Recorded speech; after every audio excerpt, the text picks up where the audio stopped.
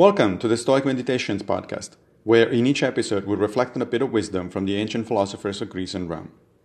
I am Massimo Pigliucci, a professor of philosophy at the City College of New York, and I will guide you through this reading.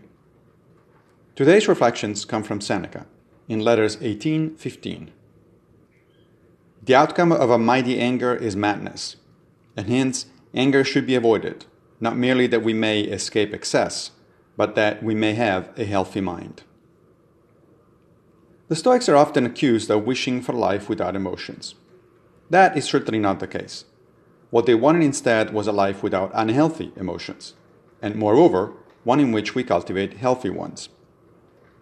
Anger is arguably their primary example of a negative emotion, because it is so pervasive and so destructive in human life. Anger, says Seneca, is temporary madness.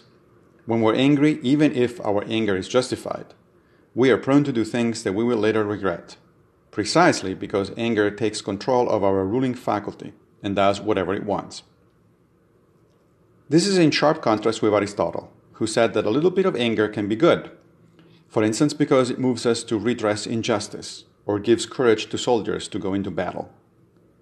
But I think the Stoics got it right here. Seneca responds to Aristotle that whatever can be done by anger can also be accomplished by a more positive sense of justice, and that getting soldiers angry so that they will be more courageous in battle is like getting them a bit drunk. It will work, but you won't be able to control the results. It is instructive to check the American Psychological Association website on anger management. There you will find pretty much all the suggestions that Seneca himself wrote in his book, The Era, which means on anger. So remember today, if anything is upsetting you and you feel that you are getting angry, disengage immediately, take a walk, calm down, and then go back and tackle whatever the problem was, with reason. Thank you for joining me for another Stoic meditation. I will be back with a new episode very soon, fate permitting, of course.